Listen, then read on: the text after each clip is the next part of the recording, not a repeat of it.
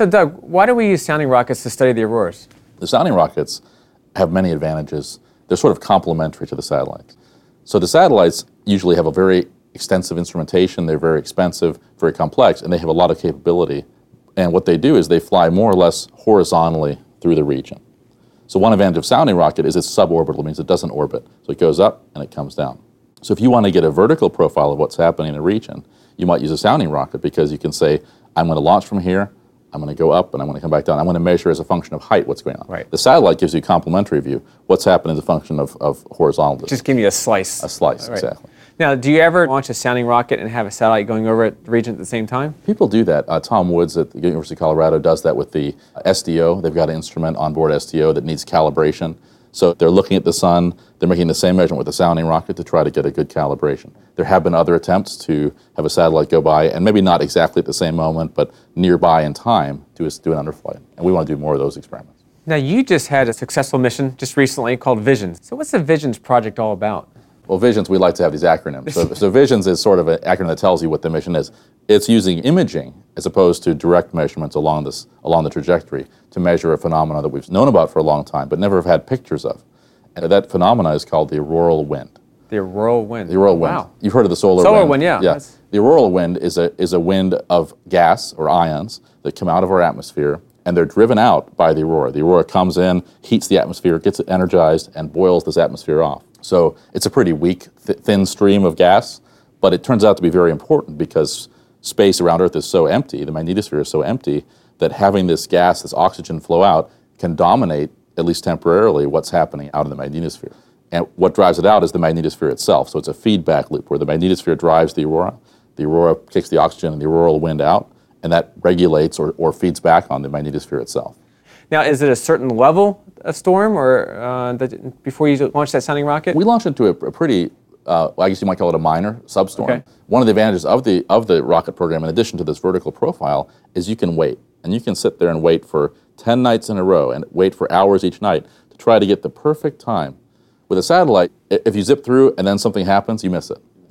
So we can wait until there's an aurora right in our path and right at the right time, and then go. So what kind of instrumentation do you have on board to be able to make those measurements? Okay, we have some things that would be familiar to you. We have a 4-channel camera where we have 4 different colors of light that we're looking down. We're taking pictures from above, looking down on the aurora, so we can see where the aurora is intense and where it might be driving this oxygen wind out. Our other major instrument is something called the MELINA instrument. MELINA stands for Miniaturized Low Energy Neutral Atom Imager. And MELINA, what it does is it makes pictures by looking at where atoms are coming from. So instead of looking at light to make a picture, it counts how many oxygen atoms are coming at every point. It spins around, it's like a catcher's mitt, and it looks over there and says, I've got so many oxygen atoms. It looks over here and says, I've got so many oxygen atoms. And it makes a map as it spins around, builds up where those pictures are coming from. We want to check how are they increasing as we go up in altitude? How are they corresponding to bright points in the aurora? So we have this camera looking down and saying, there's bright aurora over there. Is there also oxygen coming from that region? We also know that not all aurora are created equally. Some are very energetic and penetrate very low in the atmosphere, and those are usually green. Right. And then we have some that are less energetic and they penetrate to a higher altitude, and they're red. And we have some evidence that the red aurora is a little bit better at energizing this atmosphere out. So we use our green and our red channel from the camera to say, okay, where are those oxygen atoms likely to be coming from? And we want to check our theory by looking where they're actually coming from. And of course, when you're launching these sounding rockets, you're just not launching them anywhere in the country. You're trying to get into the auroral zone up by the Arctic Circle. That's right. Yeah.